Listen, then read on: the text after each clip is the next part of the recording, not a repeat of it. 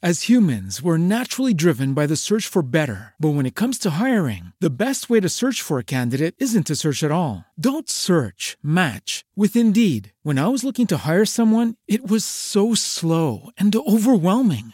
I wish I had used Indeed. If you need to hire, you need Indeed. Indeed is your matching and hiring platform with over 350 million global monthly visitors, according to Indeed data, and a matching engine that helps you find quality candidates fast. Ditch the busy work. Use Indeed for scheduling, screening, and messaging so you can connect with candidates faster. And Indeed doesn't just help you hire faster. 93% of employers agree Indeed delivers the highest quality matches compared to other job sites, according to a recent Indeed survey. And listeners of this show will get a $75 sponsored job credit to get your jobs more visibility at Indeed.com/podcast. That's Indeed.com/podcast. Terms and conditions apply. Every team, every topic, everywhere. This is Believe. How many people would get the job of parent if they had to fill out an application for it? If you had to apply for the job of parent, would they give you the job? I'm Allie Wolf, an Emmy-winning journalist and mom. I love interviewing women and experts who inspire us to create fulfilling lives and careers while embracing the messy and beautiful reality of being a mom. This is the Moms Calling podcast. Welcome back to Moms Calling, and this time, a dad's perspective. My guest is a father of 5 children. He also created a documentary film about parenting. And like myself, he has a background in television and TV news, and he's now a podcaster. George Segal worked as a weathercaster, newscaster, sportscaster, and feature reporter, aka he's done it all in markets from LA to San Francisco, Seattle, and Detroit.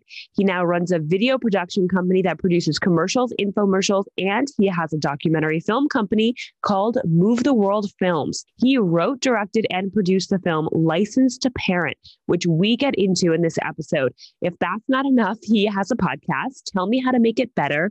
His show features real people working on real problems and solutions. In this episode, we discuss the truth about working in the TV news biz, the good, the bad, and the ugly, his documentary, and the podcasting business and content creation, and of course, parenting. George also interviewed me on this show. I've linked it down in the show notes. Enjoy this conversation. George, welcome to Moms Calling, my first dad on Moms Calling. It's really exciting to have you here today. Hey, thanks for having me. That's an honor to be the first of anything. I'm excited. Thanks for having me on the show. Yeah, I'm really excited to talk to you. 5 kids, and you have a background in TV, so that's something we share in common. So I thought we could start there. I would love to hear about how your career started and the whole journey to getting to where you are today. Well, my career started when I got out of college. I graduated from UCLA 100 years ago. And I just started sending out tapes and driving around trying to get jobs. And I drove into a station in Bakersfield, California. And I thought I was going there for a sports job. And they said, hey, our weather guy just quit the other day. Do you know anything about weather? And literally, I knew nothing about weather because I had dropped out of an atmospheric sciences class at UCLA because it was 500 people in it and it wasn't fun. And so I was doing the audition and I screwed up one of the cities, the name, I mispronounced it. And the cameraman started cracking up. And so I just leaned out to the side and I said, well, why don't you just tell me how you say it? He told me and I kept going. And that got me the job because I didn't get flustered and say, can I start over? And, you got to be live. You got to be able to think on your feet in the news business, even something as mindless as that. Mm-hmm. And so I got that job. I was the weekday weather forecaster, the night side reporter, the weekend sports guy, and just kind of worked my way up the chain from there. You know, you're always sending out tapes, trying to get to a bigger market and catch the gold ring of the business, which is very difficult to do. Yeah. And you made it very far because I know when you're starting out, the dream is to make it to one of those top 10 cities. And you did it to 2 of them, right? So 3 of them. 3 of them. Okay. 4 of them. Wait, now I'm counting them all up. Yeah. You did them all. Yeah. And, you know, it's fun to get to that point. The stakes are higher when you do. And there's a lot of things I don't like about the business. The people that at home don't really know what goes on behind the scenes and what dictates what they get to see and what their coverage is. And a lot of times how disingenuous the station is towards the community. And there's a lot of things that I didn't like about it. I do miss the money, but I don't miss the BS that came along with it. Yeah, and it's a tough business. I think that one of the things that people don't realize is that, I remember people, they're like, "Oh, but when you get your hair and makeup done, tell your makeup artist this." And I'm like, "No, no, no. This is not how it works." At least for me, when I got to San Francisco, there was none of that. It was very unglamorous. You're sitting in a van if you're a reporter, eating lunch on your lap, running into gas stations to use the bathroom. So I'm wondering if you have any little tidbits that you think people who watch the news would be surprised by from your experience.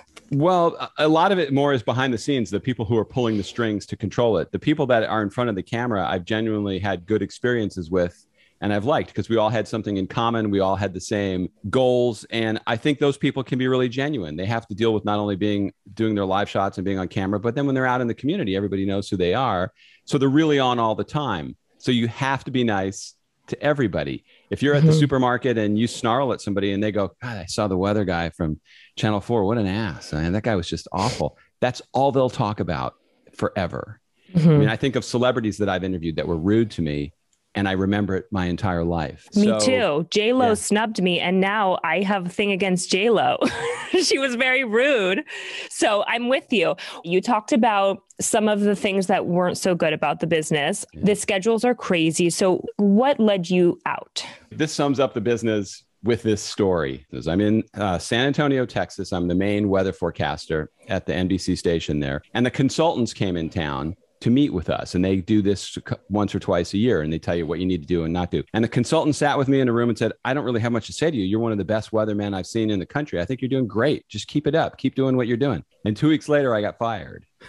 Wow. They just fired me, and not even nicely. I mean, they had this template of, "We fire you, so we escort you out of the building, and it's our policy not to help you find another job." So there I was, a father of 3 in a bad marriage, out of a job, and my life was turned upside down. And it was made even worse by how insensitive the station was. So it was a real slap in the face. And, my wife wanted me to continue to pursue jobs around the country, move someplace else. And I'd had enough of it. I just said, no, I don't want to chase this dream anymore. So that ended that marriage. And I ended up starting my own production company, video production company, which a lot of us, in TV, we have those skills. And so it was completely different because now you're behind the scenes.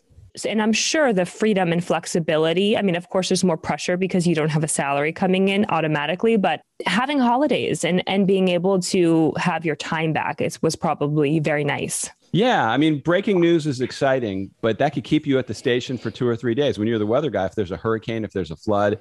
And before I got to a market where I was the main weather forecaster again, when I was in Detroit, when the weather was bad, I was the guy they sent outside to tell you not to go outside. And I don't like cold weather. And I'd be out there for 10 hours telling you not to go out.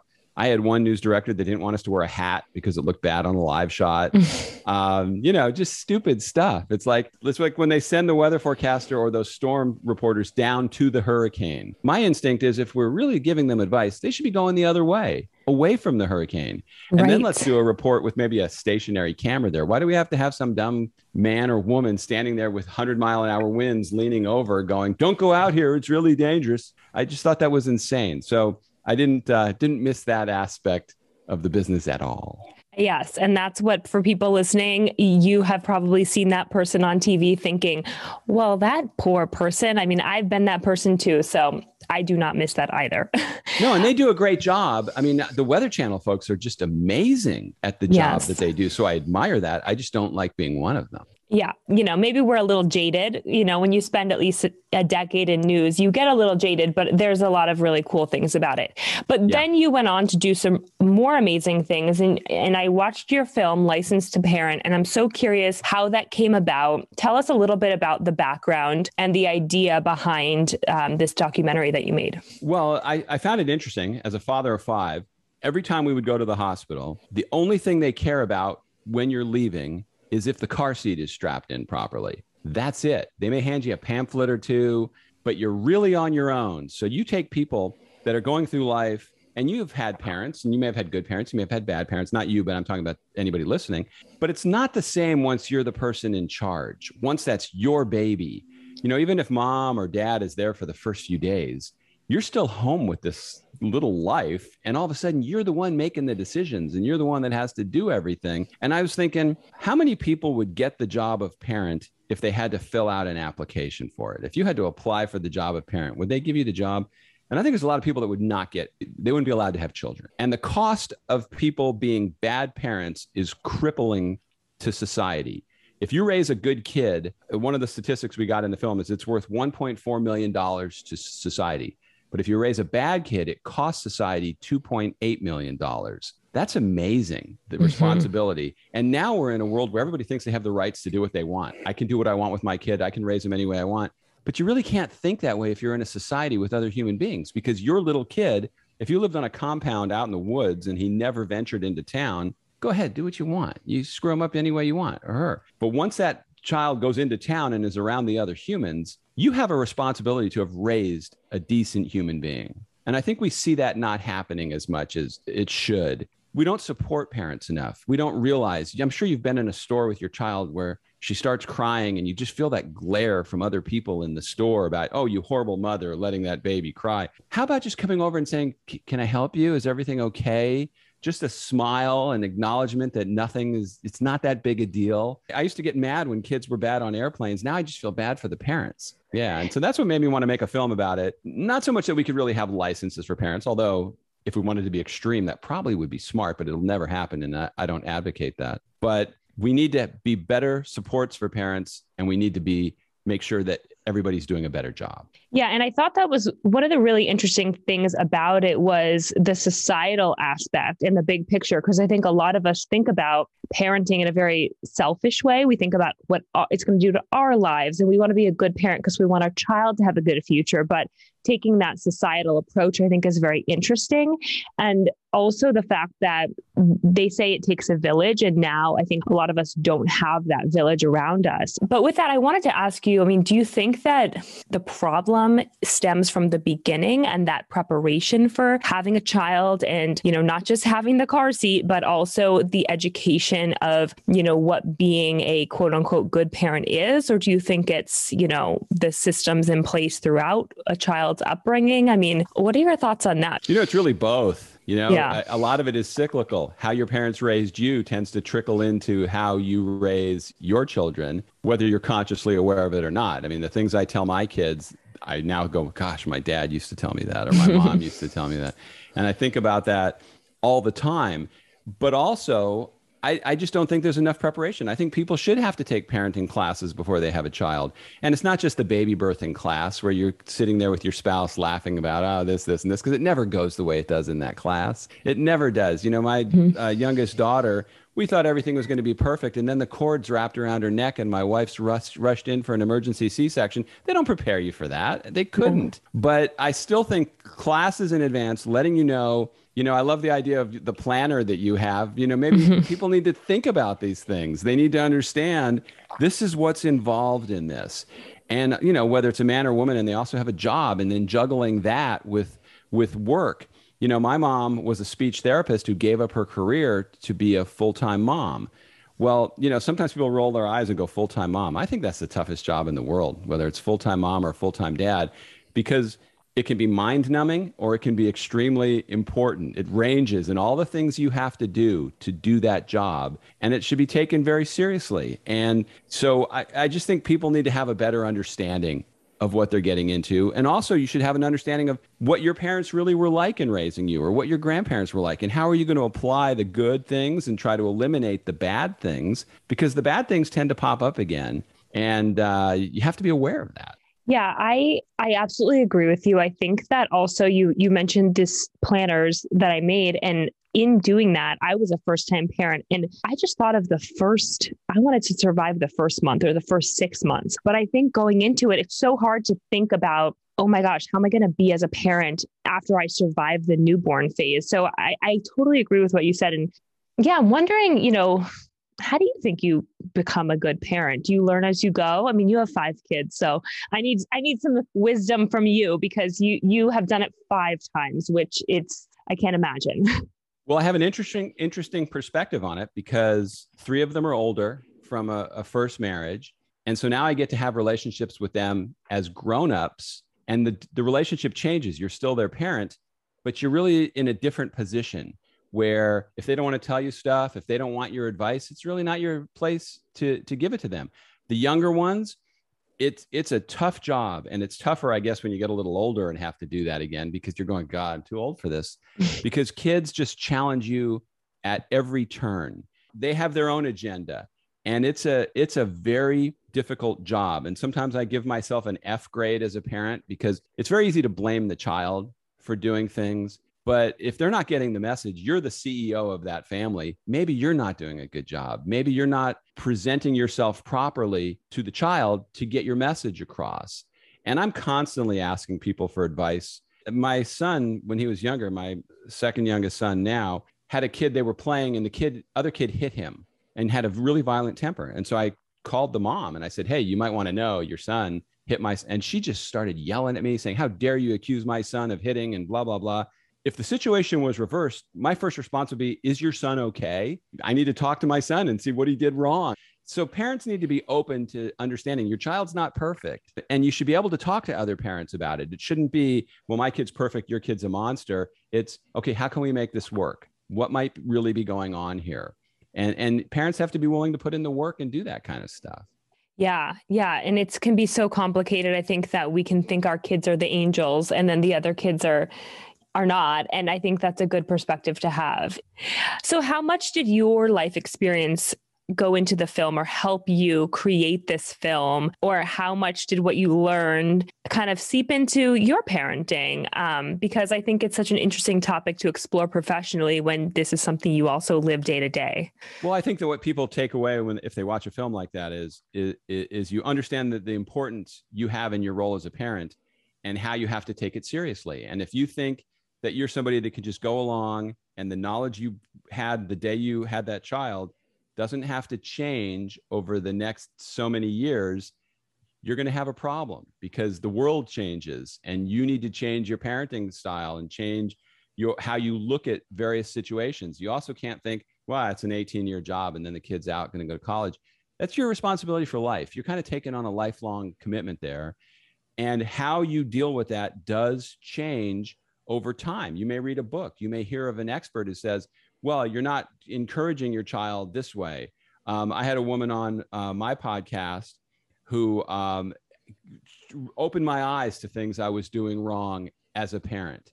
So I'm always willing, if another parent calls me up and says, hey, your kid is doing something, my first answer is, tell me what he's doing and how can I help? What can I do to fix it? And I think parents have to be like that. You have to evolve in your job and not think you have it all figured out. And that's what I learned from the film is families come up with things that they never saw coming, and it's how you deal with it. Yeah. I mean, it's so much about being a parent is kind of reteaching yourself some of these lessons for life. Okay, before we continue with the show, I want to talk a little about Noom. Noom uses the latest in behavioral science to empower people to take control of their health for good through a combination of psychology, technology, and human coaching on their platform to help millions of users meet their personal health and wellness goals. A lot of people face pressure to change themselves to fit other people's expectations, and the more freeing solution is to find things that work for you. Noom understands that everyone's weight loss journey is unique, and what works for someone else doesn't necessarily mean it'll work for you. That's why Noom's approach adapts to your lifestyle. It's flexible and focuses on progress, not perfection, allowing you to work toward goals at a pace that's comfortable for you. Noom Weight makes it easy to start your weight loss journey and stay on track. Personalized lessons help you gain confidence and practical knowledge. One-on-one coaching and a cognitive behavioral approach teaches you how to be mindful of your habits. 75% of Noom Weight users finished the program, and more than 60% that engaged with the program kept the weight off for a year or more. So start building better habits for healthier long-term results. Sign up for your trial at Noom.com/believe. That's Noom, NOOM.com/believe. BLEAV.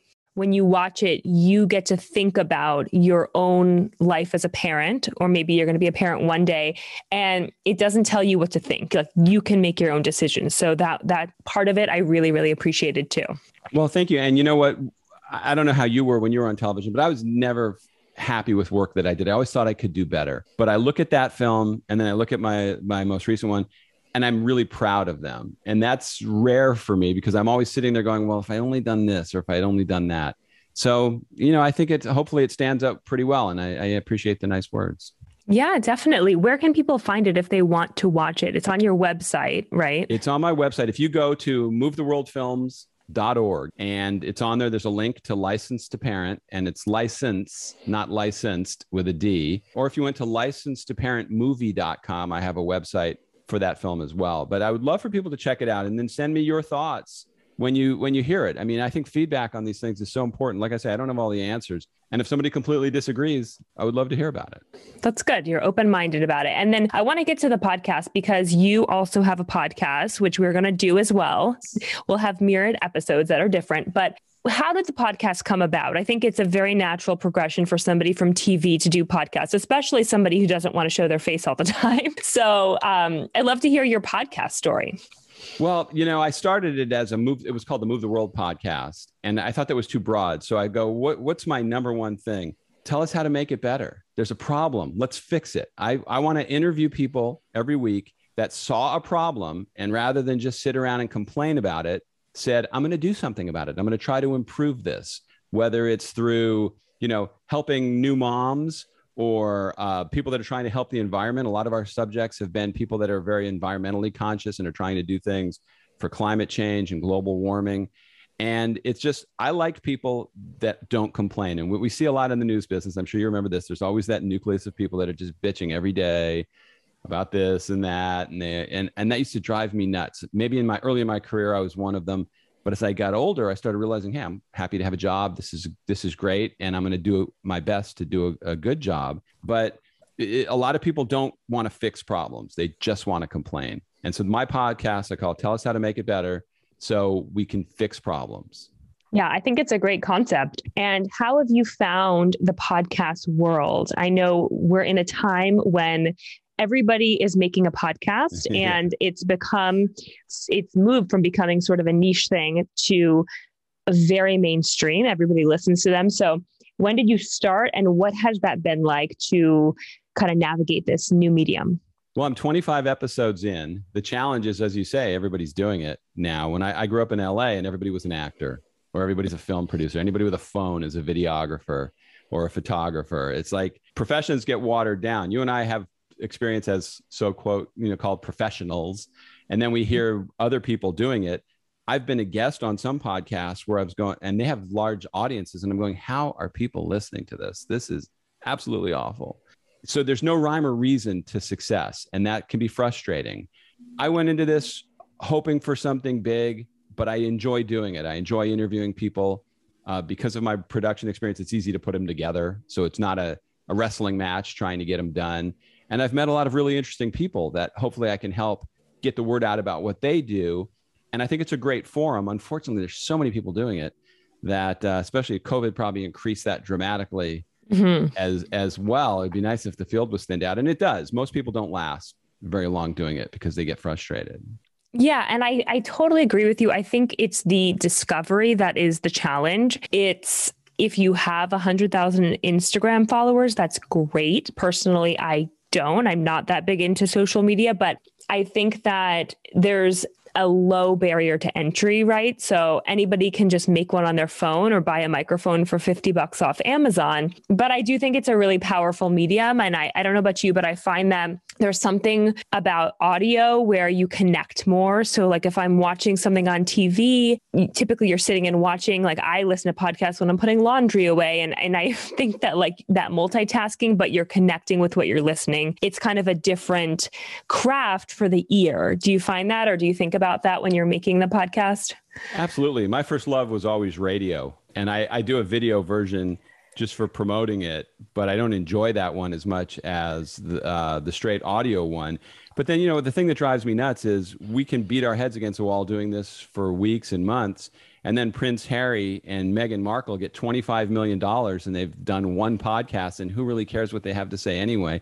That kind of stuff drives me nuts. They throw that kind of money. I'd be happy if somebody threw $25 at me, let alone $25 million.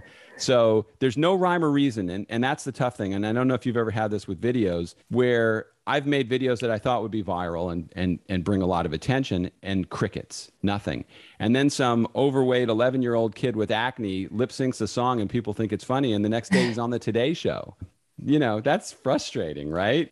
Yeah. And this is something I think about a lot, is that the competition for attention, people are on their phones more than ever, but there's so much out there, and how to get what you're doing to be seen and to make it kind of break through. And I think that social media has made it easier, but also harder.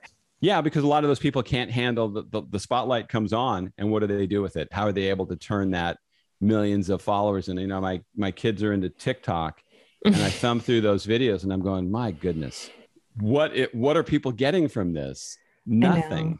How is that growing and doing something and advancing their minds? They could be out playing, doing other things. So I think kids are driven by that now, and so are we. We have to be in this business, because if 1 million people listen to your podcast, you'd be able to monetize that incredibly.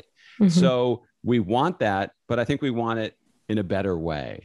For you, as somebody who specializes in content and production, how do you think about your content? I mean, because I think there's part entertainment and part value. Like if you just had a professor talking for an hour, you probably have a hard time keeping people engaged in it. So I'm wondering how you think about it, because I think it can be helpful for others who maybe want to do a podcast who don't have the professional background that you do.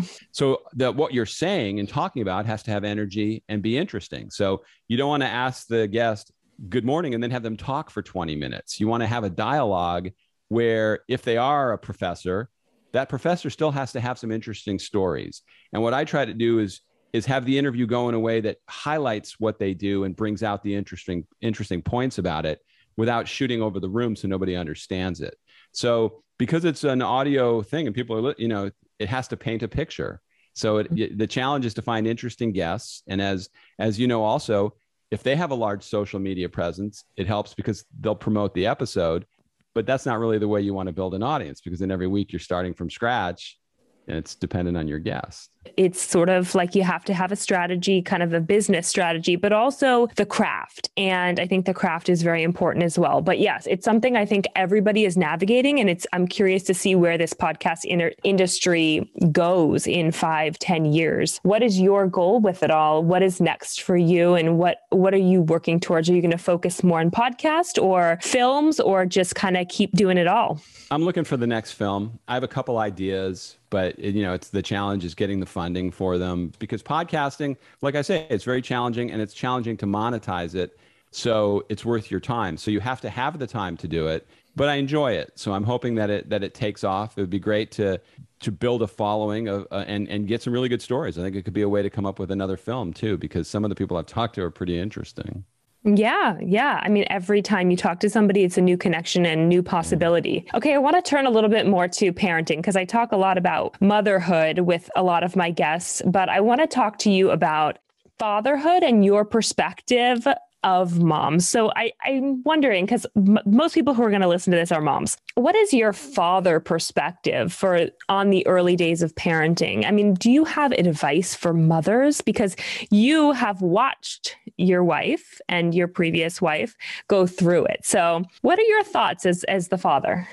I think you have to be on the same team. You have to be on the same page, because if mom says one thing and dad says another, you're creating a power imbalance.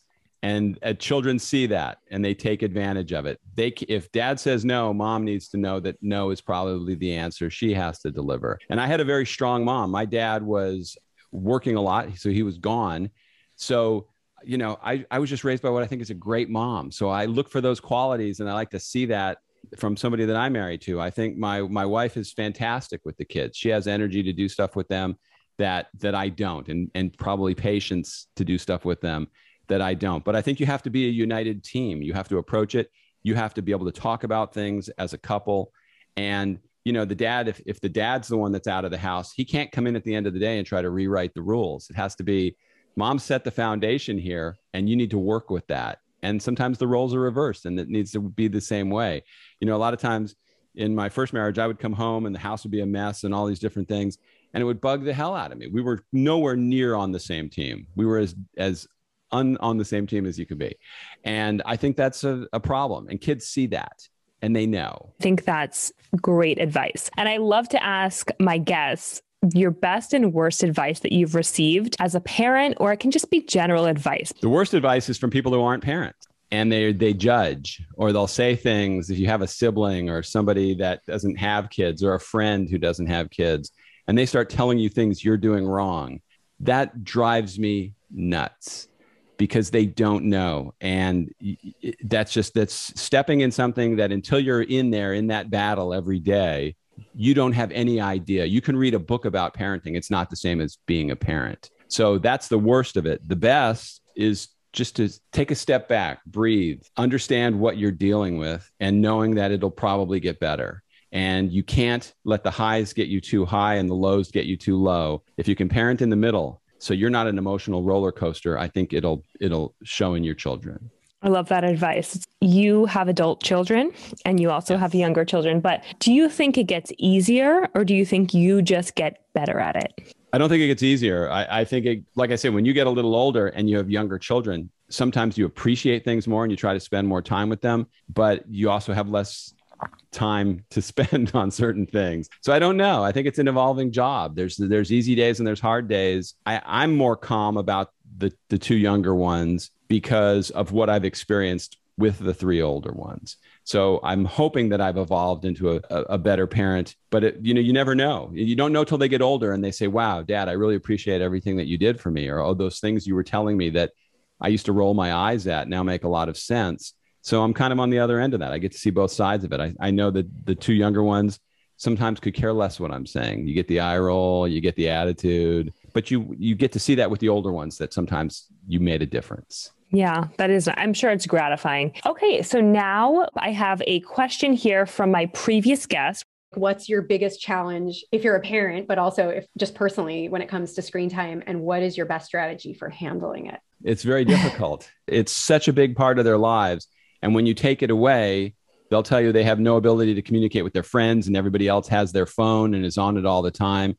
And it's that being on an electronic device from the moment they wake up till the moment they go to bed, I think they miss a lot along the way. That people will say, well, you went out and played because you didn't have those things. Yeah, and I think it makes a huge difference. If I'm interacting with you one-on-one, it's not the same as you're over at the house and we have three other girls on there and we're all doing, it's like nobody focuses on what they're doing. It's what else are we doing? And so I try to cut it back at times, try to take it away at a certain time every evening. I don't let them keep their phones in their room overnight because you know that it'll be going off like a drug dealer's pager. They don't need that, but it's tough. It's very difficult to take that away from them. And I think that's a sad statement on where we've gone with devices. I think they're all too electronically charged. I totally agree. It's so challenging. I've not gotten to that stage yet, but I am not looking forward to it at all. You won't like it. It's not fun.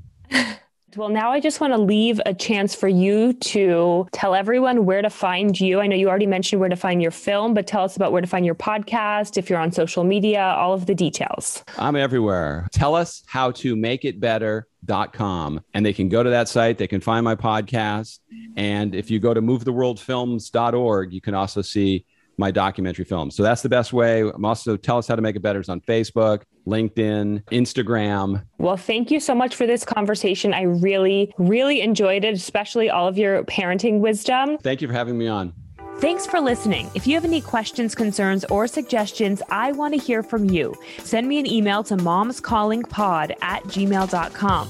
If you like the show, be sure to rate and review this podcast. See you next week for another episode of Moms Calling on the Believe Network. As humans, we're naturally driven by the search for better. But when it comes to hiring, the best way to search for a candidate isn't to search at all. Don't search, match with Indeed. When I was looking to hire someone, it was so slow and overwhelming. I wish I had used Indeed. If you need to hire, you need Indeed. Indeed is your matching and hiring platform with over 350 million global monthly visitors, according to Indeed data, and a matching engine that helps you find quality candidates fast. Ditch the busy work. Use Indeed for scheduling, screening, and messaging so you can connect with candidates faster. And Indeed doesn't just help you hire faster. 93% of employers agree Indeed delivers the highest quality matches compared to other job sites. according to a recent Indeed survey. And listeners of this show will get a $75 sponsored job credit to get your jobs more visibility at Indeed.com/podcast. That's Indeed.com/podcast. Terms and conditions apply.